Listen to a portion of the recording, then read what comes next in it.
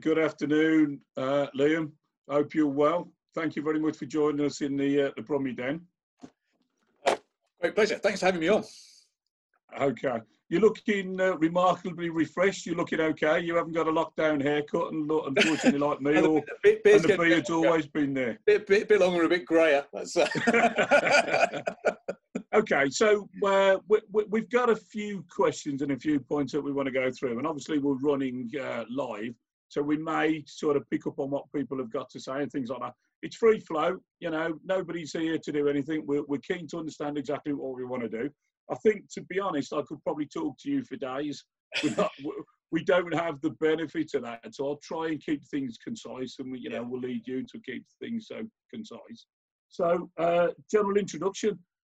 I'm going to say you've been around a long time, which is, compliment to your skills as an MP and things like that. Over 25 years representing Parliament, Hodgill and the area. And bearing in mind that we first met when I was a serving fireman at Ward End Fire Station in all around the 90s, when we were both considerably younger and things like that. And we both, I think, had a different outlook on life to that. So, just a quick whistle-stop tour of your history, and then if we can talk about your politics and where you've been, and some of the massive achievements that you've achieved through your career, to remind our audience would be good. Yeah, it's very kind of you. So I grew up in a public service family. My mum was a science teacher. My dad was a local government officer. My dad was someone who was a town planner. He was obsessed with new towns. So I spent a bit of a childhood touring around various new towns of England, which were architecturally quite interesting. Often they sort of forgot to build an education system, so I didn't get to go to schools that were especially good. But because I grew up in the 80s, that's when I was radicalised. I joined the Labour Party when I was 15. I didn't really get active until I was at university. But, I was in a kind of a political generation that was quite extraordinary. So I was elected leader of the union in Manchester. My peers were a guy called Tom Watson, who was the president of Hull, a guy called Stephen Twigg, who was president of the NUS. So there was a kind of a political generation of us. And I, then went to work as a staffer on the Blair campaign in 96. I reorganised Millbank for Peter Mandelson all those years ago.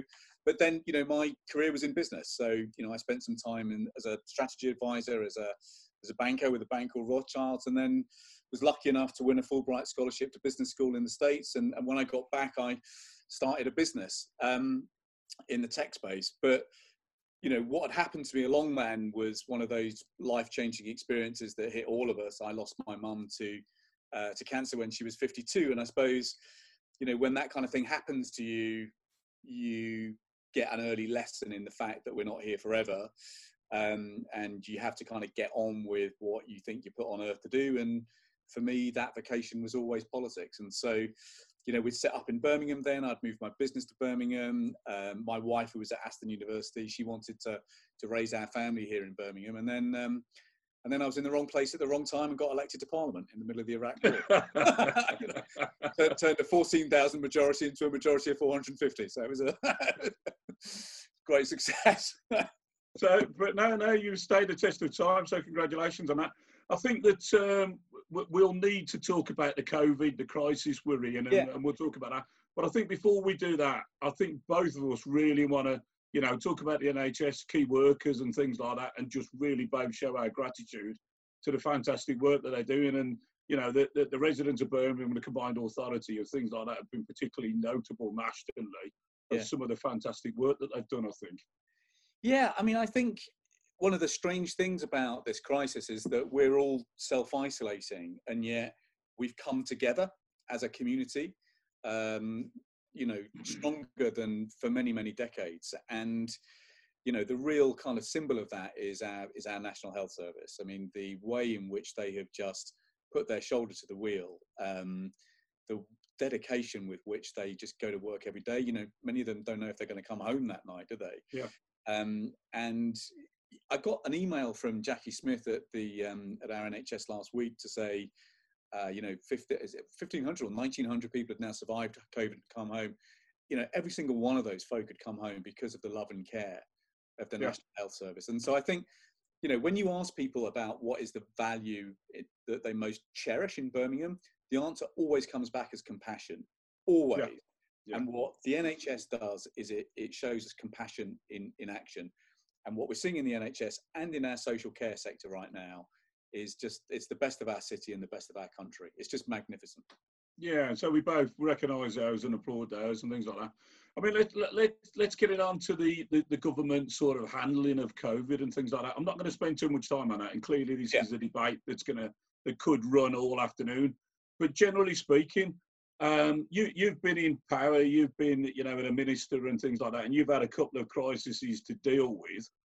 You know, is there any lessons learned from your experience? Do you think the government potentially, one, have handled it well, two, could have done things better, and clearly with the benefit of hindsight, that's easy, and that's an easy question for you, but just your general views, I think.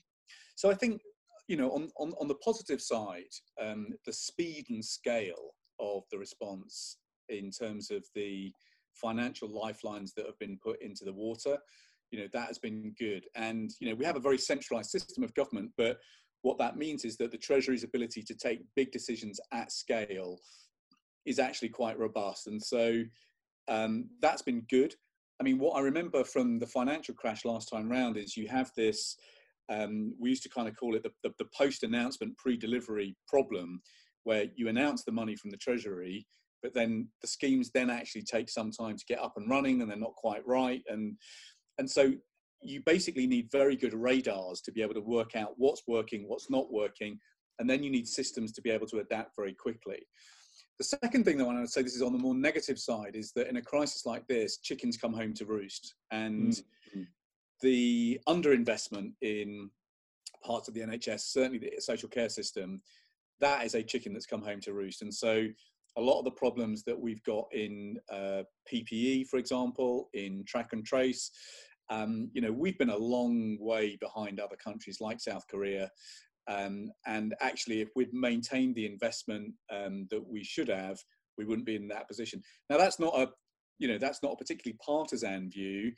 Rupert Harrison, who was George Osborne's special advisor, said that on a webinar yesterday as well. So I'm hoping that this is one of the lessons that we can learn. If you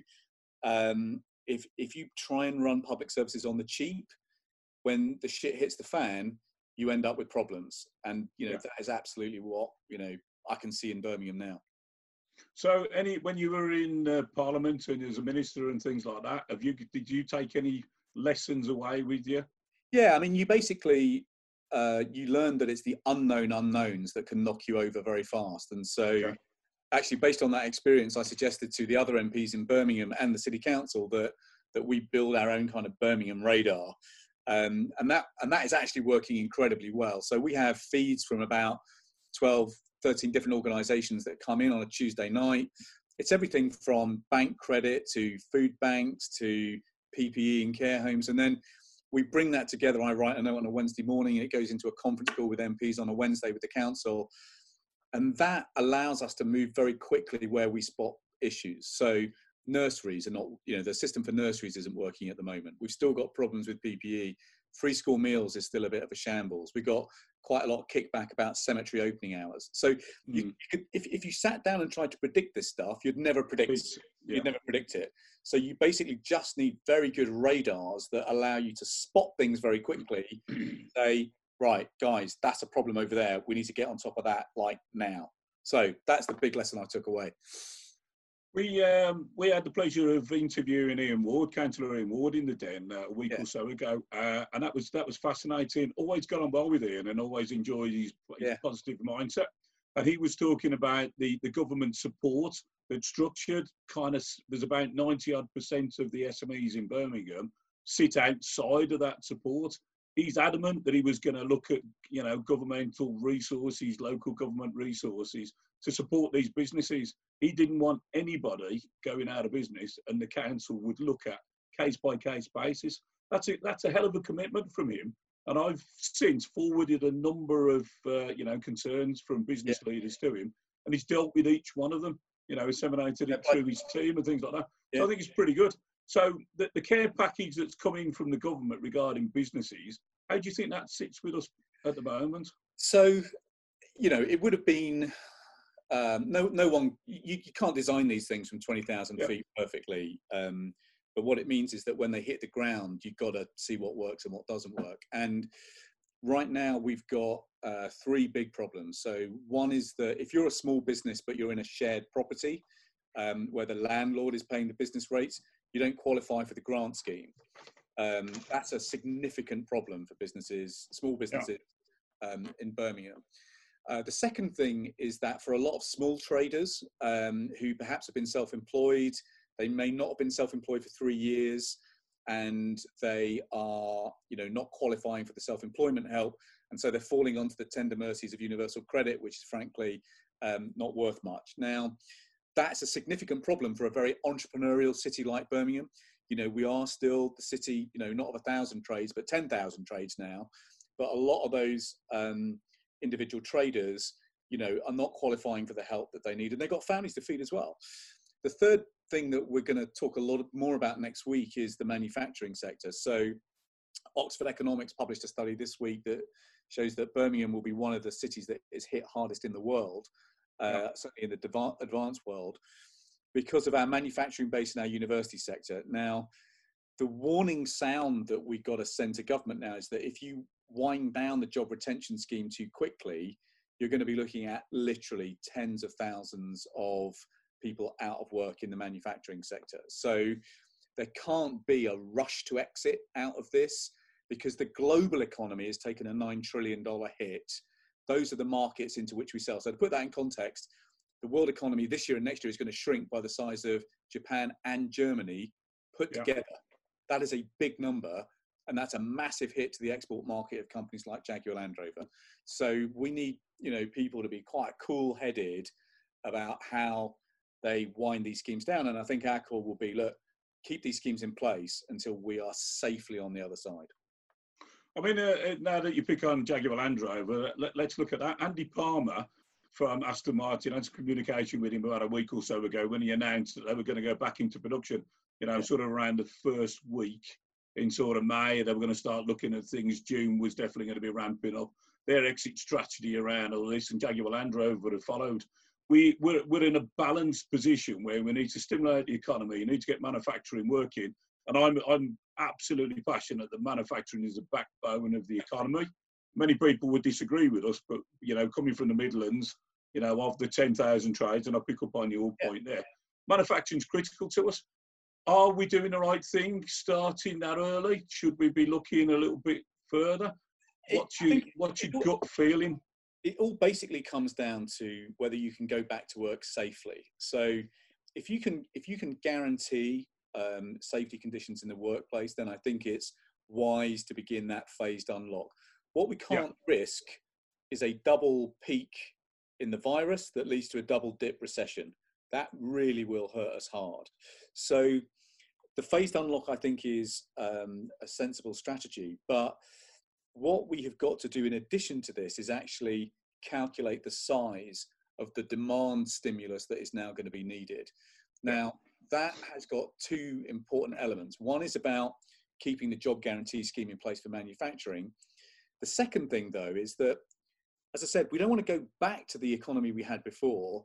We want a different kind of economy in the future. And so that means that the recovery plan has to be big, bold, and green. And we should be looking at where there are huge construction projects in the region that can help us decarbonise the region, and we should be bringing those forward. And the obvious one is High Speed 2.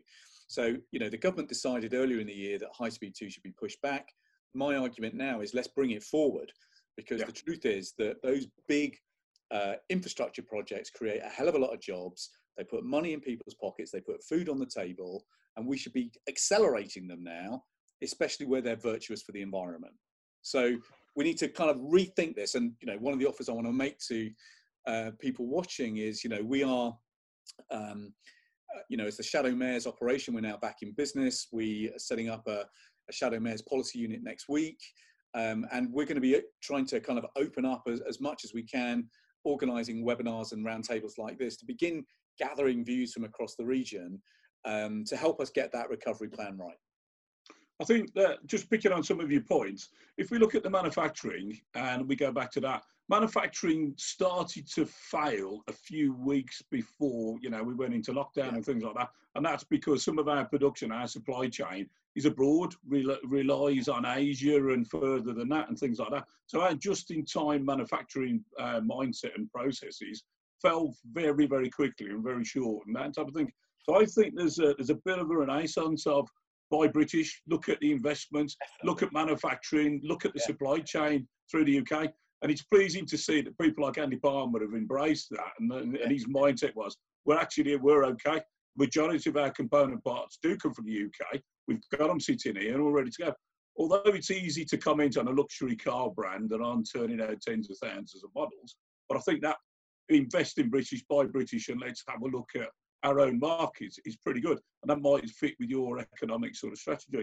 I completely agree. I mean, I think, you know, if you go back to, you know, Matthew Bolton, I often do, you know, when people came to Matthew Bolton's workshop, he used to say, I sell here, sir, what all the world desires, power. You know, we have a particular skill set around, you know, from the steam engine to Frank Whittle in Coventry, you know, the pioneer of the jet engine. I mean, this is in our DNA. And what we've got to do now is capitalize on that for a low carbon world. So if you look at the investments that are going into battery technology that will be so important for electric vehicles in Coventry, if you look at the JLR engine plant up at Wolverhampton on the I-54 site, you know, we've got some real capabilities here in the region. So let's build on that. So, you know, I've said, for example, if we're going to have high-speed rail, let's build the trains in the Black Country. You know, let's actually build this stuff here, because actually we're really good at it, and it's good for exports that pay our weight in the world. Totally agree, and bring that manufacturing back to us. The other thing that you keep dipping into, and being on the same mindset as you, is the carbon neutral aspects and things like that. So if we can handle that in certain ways, let's look at the current situation. My next question is going to be, what's the positives out of the position that we're in now? So prior to that, let's have a look at the carbon. So there was bouncing figures around as 8% reduction in CO2s in the environment and things like that. Should we be looking at that? Should we be taking the opportunity and going, actually, look at the cleaner, you know, the air emissions, look at what's going on. It actually works. Look at the credible evidence. You know, nothing's been on the road. It's unprecedented times. There's an opportunity of going, there's the stats. This is why we're going to, you know, block dirty engines and everything else from the city centre and further. So welcome your views on that. So when I was doing my research with people, when I was taking a decision to run for mayor, one of the themes that kept coming back up was that people wanted our region to be a leader again. They wanted us to be a pioneer. They wanted us to be a trailblazer. That's something that's always been kind of special about the spirit here. And people, frankly, felt that we were falling behind that. You know, they were looking at the way Manchester and London were blazing ahead, and they felt actually that we weren't kind of in the vanguard. And I genuinely think that there's an opportunity for us to, as the home of the carbon revolution, you know, you think we invented the steam engine here, the carbon revolution, it started up in Dudley Castle a couple of 100 years ago. Well, why can't the region that sparked the carbon revolution now lead the zero carbon revolution? Now, that means setting a much more ambitious target for becoming zero carbon. Crucially, we need to be ahead of London and Manchester. And we need to be doing two things. So we need to be decarbonising our transport system, and we need to be decarbonising our homes. That will be the two big contributions. Now, what that means is an electric vehicles revolution, but it also means experimenting with hydrogen, particularly when it comes to buses and indeed to trains as well, light and heavy rail.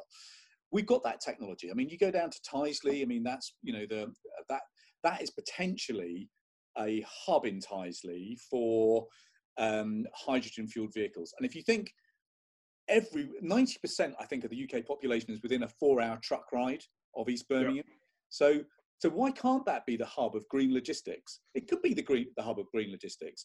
Why aren't we, you know, insisting that all public transport vehicles, you know, over the next 5 or 6 years become electric?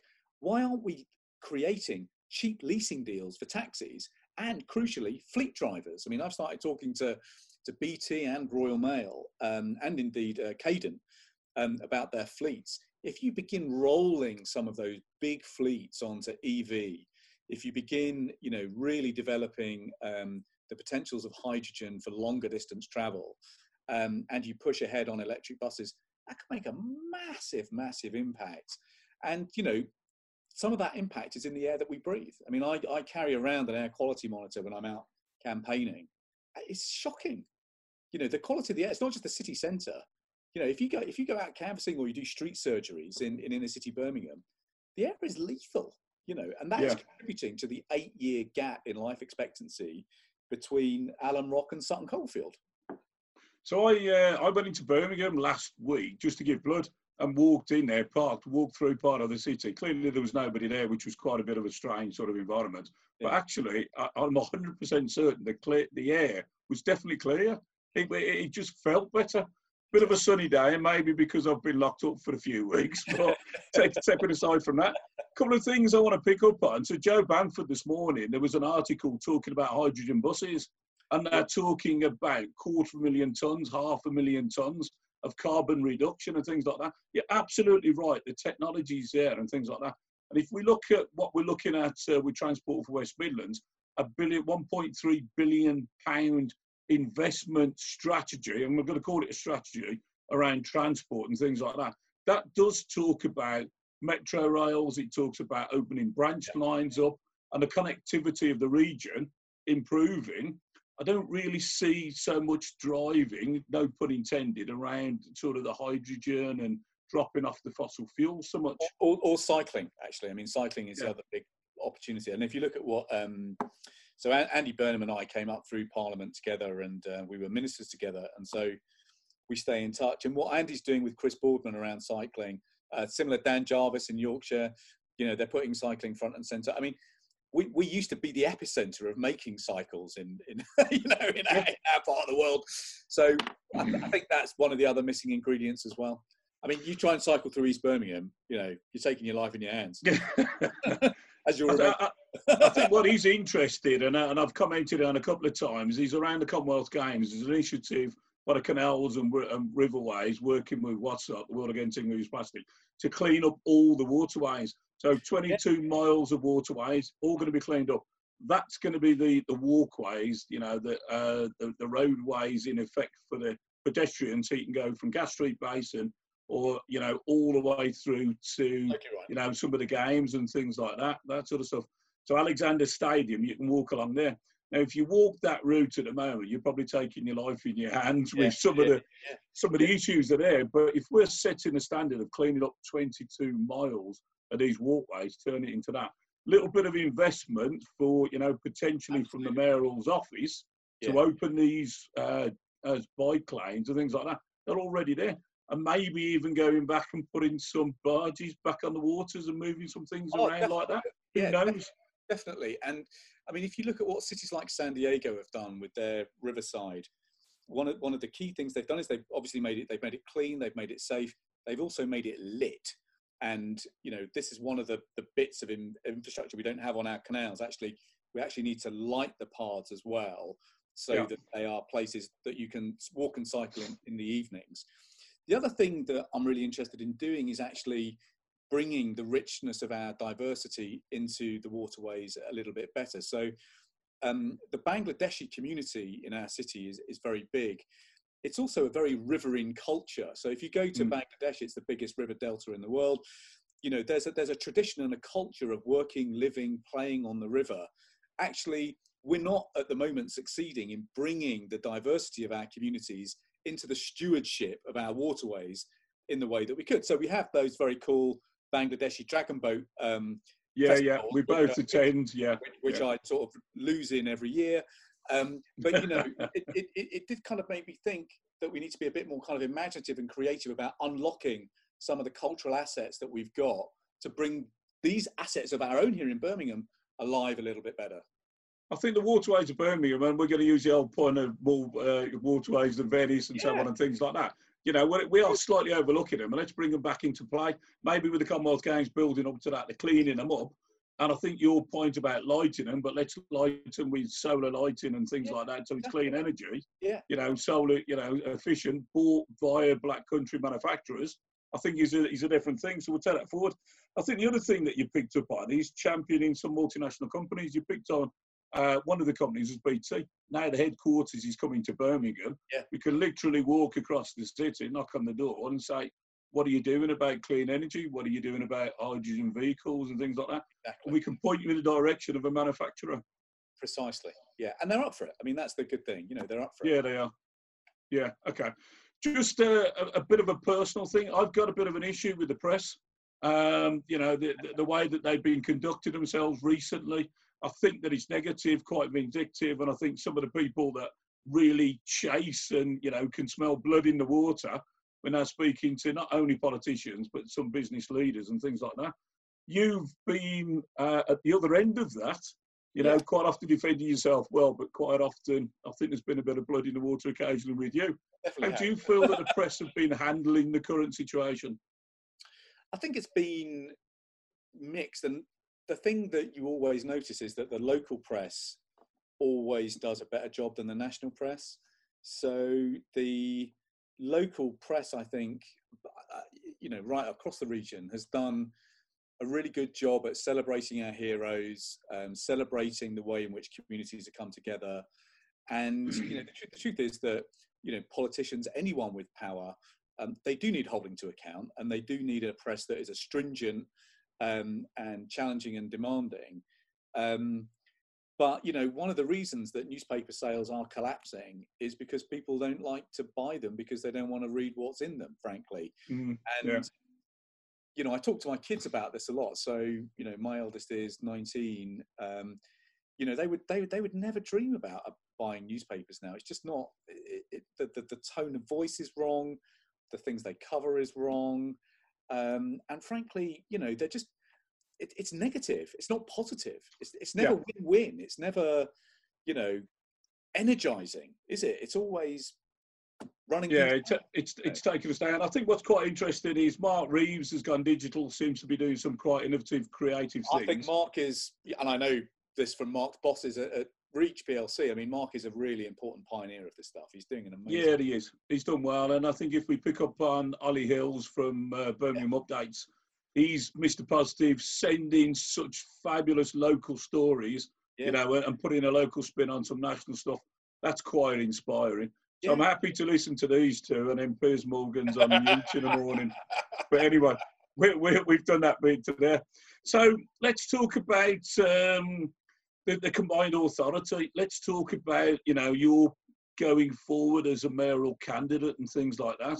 So when's the date? How's it all looking now? When does it all start unfolding? And crucially, when do you launch your campaign and what does it look like? Well, any of those points? So it's next May. So it gets put back about a year. So I think this Thursday we basically mark the year countdown. There isn't really time for a launch in the traditional sense because we're also kind of hands on deck at the moment. That there's just no time to think about anything that isn't kind of immediate. We have now agreed on the Labour side of the family a better way of getting ourselves organised. So we had to take a little bit of time for Keir Starmer to get settled in as the new leader of the Labour Party. We are now going to start working much more effectively together in the region. So we're bringing together the trade unions, the members of Parliament, Keir's shadow cabinet, and the Labour leaders in the region as a team. That begins next week. And so we have a political job to do, which is to serve the people we were elected to serve. But, you know, we also have a task to do, which is to hold, you know, the current mayor to account for things that we think he should be doing better. And then crucially, as we go over the next kind of 3 to 4 months, we're throwing our doors open to anyone who wants to help us, because I guess, you know, you politely said that I've been in politics for a long time. I suppose I've learned a lot from things I've done well, and I've learned a hell of a lot more from the mistakes that I've made. And I think, you know, when I was a young minister, I was a very kind of aggressive, very demanding, very relentless kind of guy. And I think as I've got older, I've kind of mellowed a little bit. And I suppose the model of leadership that I think is actually now needed in the city is It's not a hero model of leadership. We don't want to build a pedestal, stand on it, and have lots of pictures taken. Actually, what we need is a servant model of leadership, which is actually helping those who want to run go as far and as fast as possible. And, you know, when I look at, you know, the combined authority and the local authorities that we've got together, I can see the holes and the gaps. But I mean, you know this as well as I do, because you're out there all the time. This city is full of frustrated people. Yeah. It's full of people who think our potential is incredible, and somehow we're just not realizing that potential. And so the task of the mayor needs to be to create capacity, because right now our problems are bigger than our capacity to solve them. So we need to turbocharge the capacity, give people the tools to get out there and do the business. And so that is not about me, the big I am. That is about almost leadership from the back. It's about equipping others to run and make the running. And that's a very different kind of leadership style to the style that we think we've got at the moment. It's about, Ronald Reagan actually used to have a sign on his desk that says, there's absolutely no limit to what someone can achieve if they don't mind who takes the credit. You know, I have now been in politics for long enough to need no more either abuse or credit. I've had my life full of both. But a mayor and a mayor's office that actually equips others to succeed, that is actually how we're going to unlock the potential of this region to be amazing. Brilliant. And there's a famous quote, and you should never quote somebody if you can't remember where it comes from, but it goes, there go the people and I must follow them because I'm their leader. Exactly. Yeah, that kind of thing to that. So let's get back to the nitty-gritty about you becoming the next mayoral candidate and becoming the next Metro Mayor. So you will have strategized, you will have written your manifesto, it would have all been there, and knowing you, you'd have planned it meticulously, everything would have been in there. How much of that is just about to be torn up because of the situation we're in now? And how does that fluid document, very fluid document, come to life at the given time for May, you know, and a few months before that? So it's a great question. So the manifesto that we developed was based on thousands of conversations with people across the region. And what it basically boiled down to is three big missions. So mission number one, lead the zero carbon revolution in a way that creates good jobs. Second, end the moral emergency of homelessness and hungry families. We are the second city in the sixth richest country on earth. It is not acceptable that people like Kane Walker die on our streets. Not acceptable. No one in our city thinks it's acceptable. It's not good enough to have cranes in the sky and people dying in the doorways. Not acceptable in the 21st century. So building homes, ending homelessness, making sure there's no hungry families, that's priority number two. Priority number three is a little bit harder to articulate, but it's the enabler of the other two things, really. And so when you talk to people, most people feel that they're really proud of us as a diverse city that lives together well. But the truth is, people feel that's in peril. They feel that the rise in hate crime, the rise in homophobia, the rise in Islamophobia, jeopardizing that unity in the community. And what people want is a civil society project that weaves us together around culture, around sport, around the arts. And actually that's taken a huge step forward over the last 4 or 5 weeks because of the way in which, you know, we're all coming out on our doorsteps at 8 o'clock on a Thursday night to kind of cheer one of these great collective institutions that we've built. So those basic, that trinity of ideas, green, homes, civil society, solidarity, that's our North Star. That is what guides us. Quite how we do that, yes, that is going to change, but there are some opportunities to change direction in good ways. And the point is that I'm not going to sit in this living room and write this plan. We're going to write it together, you know, and that is what, you know, as a team, that is what we're incredibly good at, is facilitating the conversation. We're going to weave this strategy together. It's not going to be my plan. It's going to be our plan. Brilliant. And I'm still reminded about the positive outcomes of the situation we're in, but I'm not going to ask you that question now. The question I'm going to ask you is about homelessness. It's for years and years, it's been a problem. And then it's, you know, and we've all struggled with it. We've all tried to help. We've all tried to do our things. So many organisations come together to try and work, you know, to make some magic happen and things like that. But all of a sudden, because of the unprecedented times we're in, we seem to have got to grips with it. We seem to have resolved it, or, you know, pretty much near damn it, have resolved it. In your opinion, can we take this strategy? Can we keep it going? Can we get these homeless people off the streets of Birmingham and, you know, the combined authority, our region? What do you think to that? Yeah, it's a great question. I mean, as you know, it's a personal thing for me because, you know, after I lost my mum, actually, the thing I never talked about for many years was what happened to my dad. You know, he took a plunge into alcoholism that eventually killed him about 5 or 6 years ago. And it was after, you know, I felt I'd, you know, as a son, as a child of an alcoholic, you always feel that it's kind of your responsibility to fix these things. And it was after that I started working with our homeless community in Birmingham, and I met a lot of people who were self-medicating trauma with drugs and alcohol in exactly the same way my dad was. So I've worked on this a lot, and you're right, there are only about 10 to 15 people now still sleeping rough in Birmingham. They're mainly men. They're chaps who are pretty dug in to where they are. They're more comfortable in their current position. And actually, Sharon Thompson, the councillor who leads on homelessness, and I are working together on a letter that's going to government next week to say, look, this is how much will be needed to keep people inside.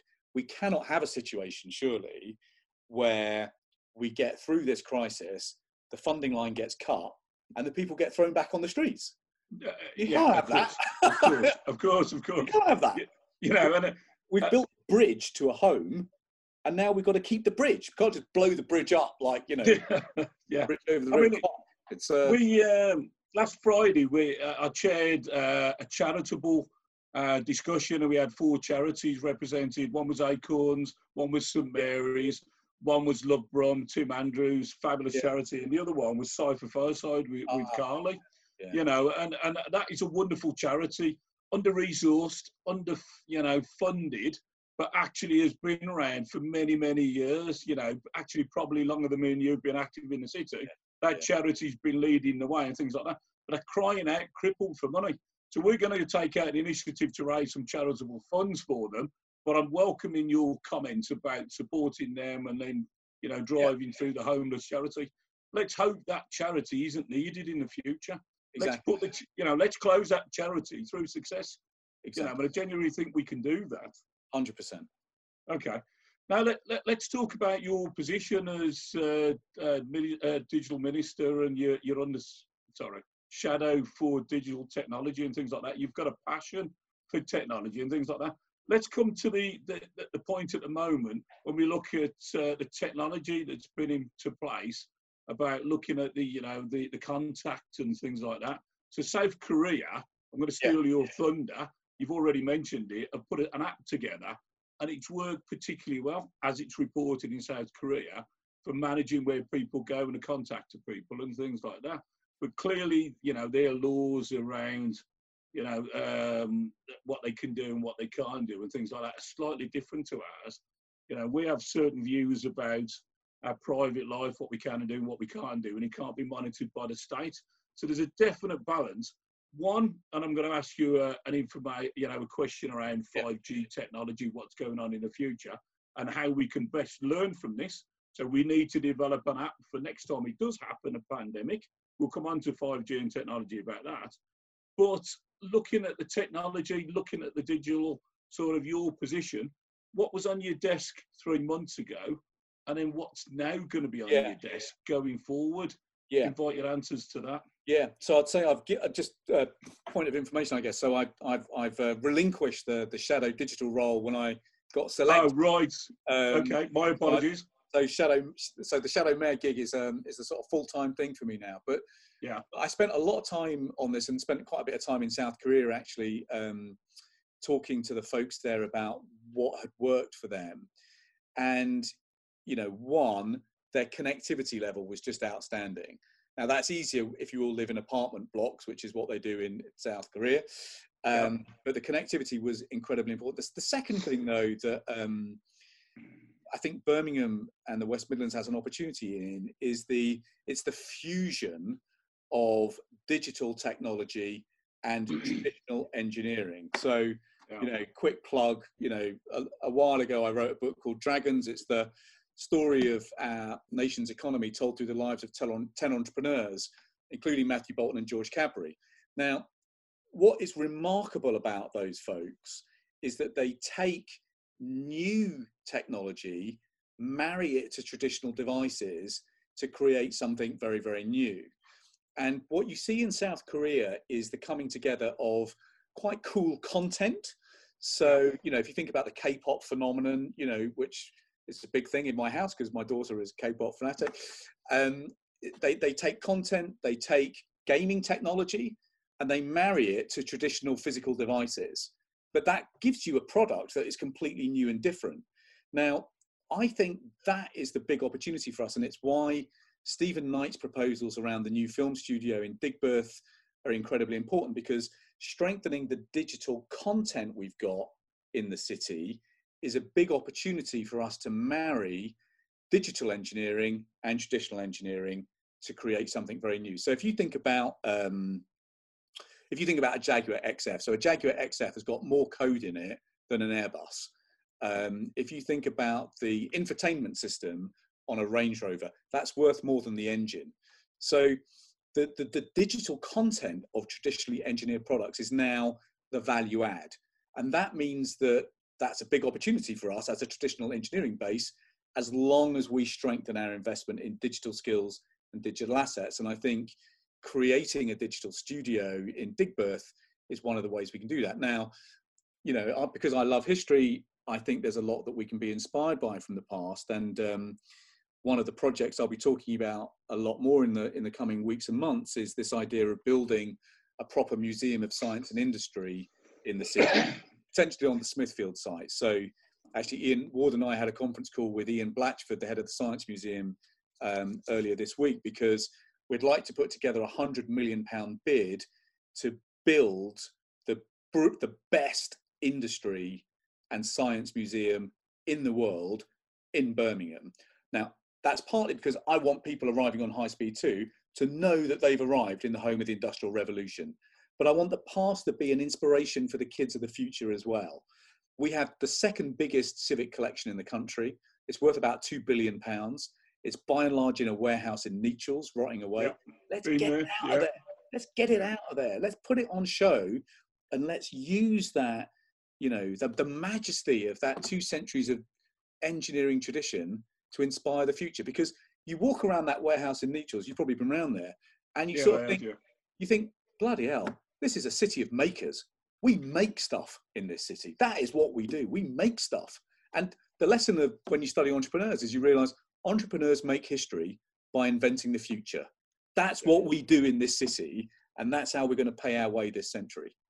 Great phrase. And I was one of that generation that was inspired by the old Science Museum. Yeah. You know, in the old Jewellery Quarter when it was closed down. Yeah. I used to go there. Used to have to go and visit a clinic there, and the only way that I would go would be screaming and shouting to go there for an hour, look at things going round, press buttons, listen to lights, you know, see lights and listen things pinging and that. But all of that stuff is still there. It's just tucked away in Nechells and things like that. So the Millennium Point, you know, the museum there is fabulous, but it needs to be open. It needs to be free.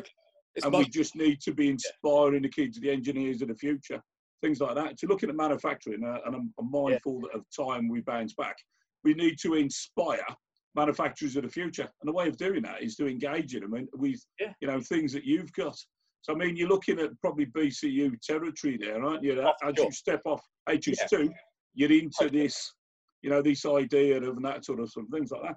I think there's 2 points with BCU. Obviously, my connections, and I've seen you there a few times offering your advice and stuff like that. But if we look at the city that we're famous for now, we're the youngest city in Europe. We've got the most entrepreneurial sort of startups. We've got that. We're just about to open, prior to these times, an incubator hub at Millennium Point. And that's for 40 people representing 40 businesses, 10 that are established entrepreneurs, 10 that are undergraduates, 20 that are postgraduates. entrepreneurial hub. That's the 9th hub in the region. That is reaping rewards clearly because of the amount of startups, and our mindset towards industry, technology, and everything else is coming together.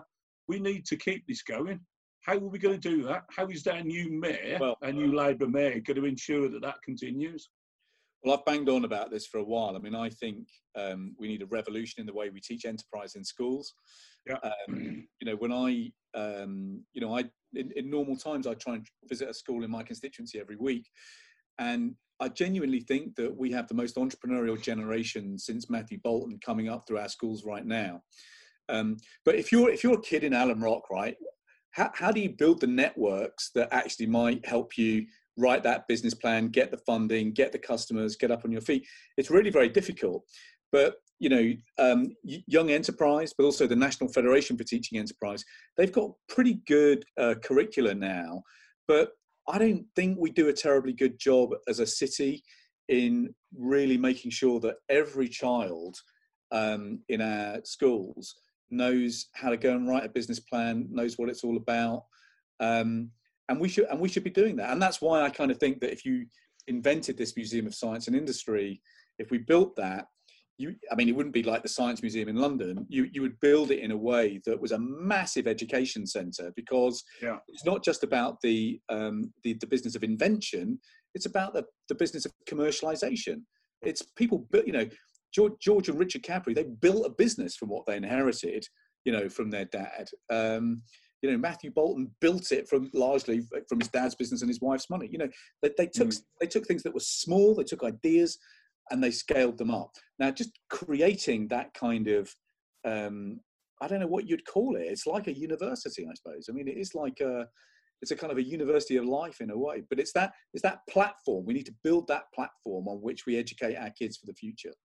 There's 2 points that I pick up on there. One, that we need to speak to Philip Loudon from BCU and say, can we have some space? Yes, indeed. Secondly, we need to get somebody to build this thing. And I think it just opens up the museum, the history, and the future. So it's old technology coming together with new technology around a science park of universities. Aston University's there doing some, Cameron and Mark Smith are doing some fabulous stuff there, bringing it all together. That's become the technology quarter. So we've got the gun quarter, we've got the jewellery quarter, we've got the technology quarter. 5G is going to go live there. So just talking about 5G, what do you see coming from 5G? How's that going to make a difference to me at home, to work, to transport, to everything around Birmingham? So it's going to make a massive difference in 2 ways. It's going to make a huge difference to the way your healthcare is looked after. So, if you look at the speed with which you can download and transmit a scan, for example, telemedicine will be revolutionised by 5G in ways that we don't really understand yet. And then second, obviously, when it comes to education, training, retraining, that will come up to a completely different kind of level. I suspect we're doing a hell of a lot more of this kind of stuff, but on connections that are kind of even better and faster. But health, engineering collaboration, and education are going to be sort of 3 of the sectors that are transformed quite quickly. And what it will basically mean is that you can bring products to market much, much faster. So if you look at what you can do with high performance computing, you're able to prototype much, much faster in a much more effective simulated environment. That dramatically shortens your production cycle. So the pace of innovation, I think, is going to be revolutionized because, the speed of prototyping will just be that much quicker. So I think pace, speed dramatically picks up. Massive opportunity, though, if your business is engineering. Huge. Yeah, I think it is. So let's pick up on some of the live questions and things like that. Kevin Johnson, person that we were talking about slightly before. What's the West Midlands Combined Authority has formed an economic impact group and has started work on a regional recovery plan. Doesn't the region need a more visionary and radical approach to the exit strategy and how it tackles some of the underlying opportunities and challenges, from removing homelessness to developing skills, and that maximise the insecure employment to secure employment? We've dealt with homelessness. But let's the recovery plan. Well, Does the recovery plan, what does that need to look like? Kevin's right here, because it's not really a recovery plan that we want, because a recovery implies we're going back to what we had in the past. No one wants what we had in the past. What we want is a green reboot, a green restart. We want something that actually decisively puts our economy on a track that is big, bold and green. So we want to hit the zero carbon targets faster. We want to close the gaps that we've got in inequality. And, you know, crucially, we want it quickly and in a way that lowers risk. So I think, I mean, this isn't just a debate that we're having in the West Midlands. I mean, Marvin, who's the chair of Bristol, is Marvin's chair of the Global Conference of Mayors, and I have this other hat. I'm the chair of the Global Parliamentary Group for the World Bank and the IMF, and we're doing some stuff together on how around the world more power and resource needs to be handed to mayors to help shape, because globally 80% of economic growth is in cities. Cities are going to drive whatever the future kind of looks like, but we need to be. It's not a restoration that we're looking for. You know, it is a bit of a reformation. You know, we want a different kind of direction. So, you know, I'm 100% with Kevin on this. We've got to be much bolder and more visionary about the roadmap out of this. It's not an exit plan. Yeah. It's not an exit plan. It's a route map to a different place. And I think looking at what Faye says, when looking at economic recovery in the region, we have an opportunity to reset the dial and focus on community wealth building. How can we make sure tomorrow's regional economy looks greater, fairer, more inclusive and secure? I think we've dealt with that, but I think you might want to pick up on a few strands of that. I will. I'm just going to share a link actually, because one of the bits of work I did for the IMF and World Bank last year was about the future of work. I mean, if you look at the acceleration of artificial intelligence, digital networks, and automation, you know, if COVID hadn't happened, the thing that I'd be wanting to talk to you about is zero carbon and automation, because we have about 250,000 jobs in Birmingham and the West Midlands that are at risk through automation. Okay, so what are those people going to do in the future, right? So we don't know, unless we actually start investing in different kind of skill systems, different kind of business opportunities, backing out entrepreneurial classes. There aren't going to be jobs for those people to go to. So we've actually got to take account of what I call just transitions, plural. You know, we've talked about supporting people through the transition to zero carbon. We've also got to support people through the transition to a different kind of world where a lot of jobs we have today are automated. So we've got not just, you know, COVID to deal with, we've also got climate and the future of work to worry about too. So that's why we need a much bigger, kind of more imaginative conversation than simply just restoring what we had 2 to 3 years ago. Thanks very much. Okay, and then we're talking, Joe Birch wants to talk about, you know, the impact of recession retraining and things like that. What's the strategy around ensuring that all the qualifications and everything goes through and we retain people in the region? I think that we're looking at, because some exams have been cancelled, we're looking at different ways of managing things and things like that, getting the qualifications. We briefly touched upon universities.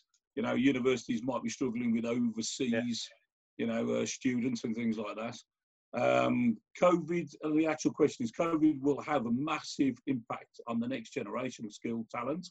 What vision does Liam have for ensuring our graduates don't get lost following the impact of COVID-19? So there's two or three things there. So we've got an immediate crisis now, which is making sure that kids in low-income families have laptops to do homework. So I'm talking to Ian Ward about this afternoon. We're about to start a census of all the schools in the city to see where there are kids without the technology to do learning at home. And then we'll be putting out a big shout to the city to say, okay, look, we need X number of laptops in order to make sure that the poorest kids aren't left behind in this immediate crisis. Second thing we've got to do is we've got to look quite radically at almost like a GI Bill for key workers. So how do we make sure that we not just equip people with a right to work, but a right to learn as well? Now, that is important as we reskill, because the truth is a lot of businesses are thinking about shrinking by 20-25%, they're not taking up the loans that are available because they don't want to get into debt or any more debt. They're going to shrink their workforces. So there's got to be a huge kind of free training program, a little bit like the Rover Task Force when Rover went down. And then the third thing we've got to do is we've got to work incredibly hard to bring inward investment into the city. Now, obviously, you know, a lot of my work over the last 10 years has been with countries like China, where actually I think we need to be strengthening links. You know, that is the other book I wrote, you know, not, you know, a few years ago now. It's, you know, how do we actually become an economy that is better connected with China?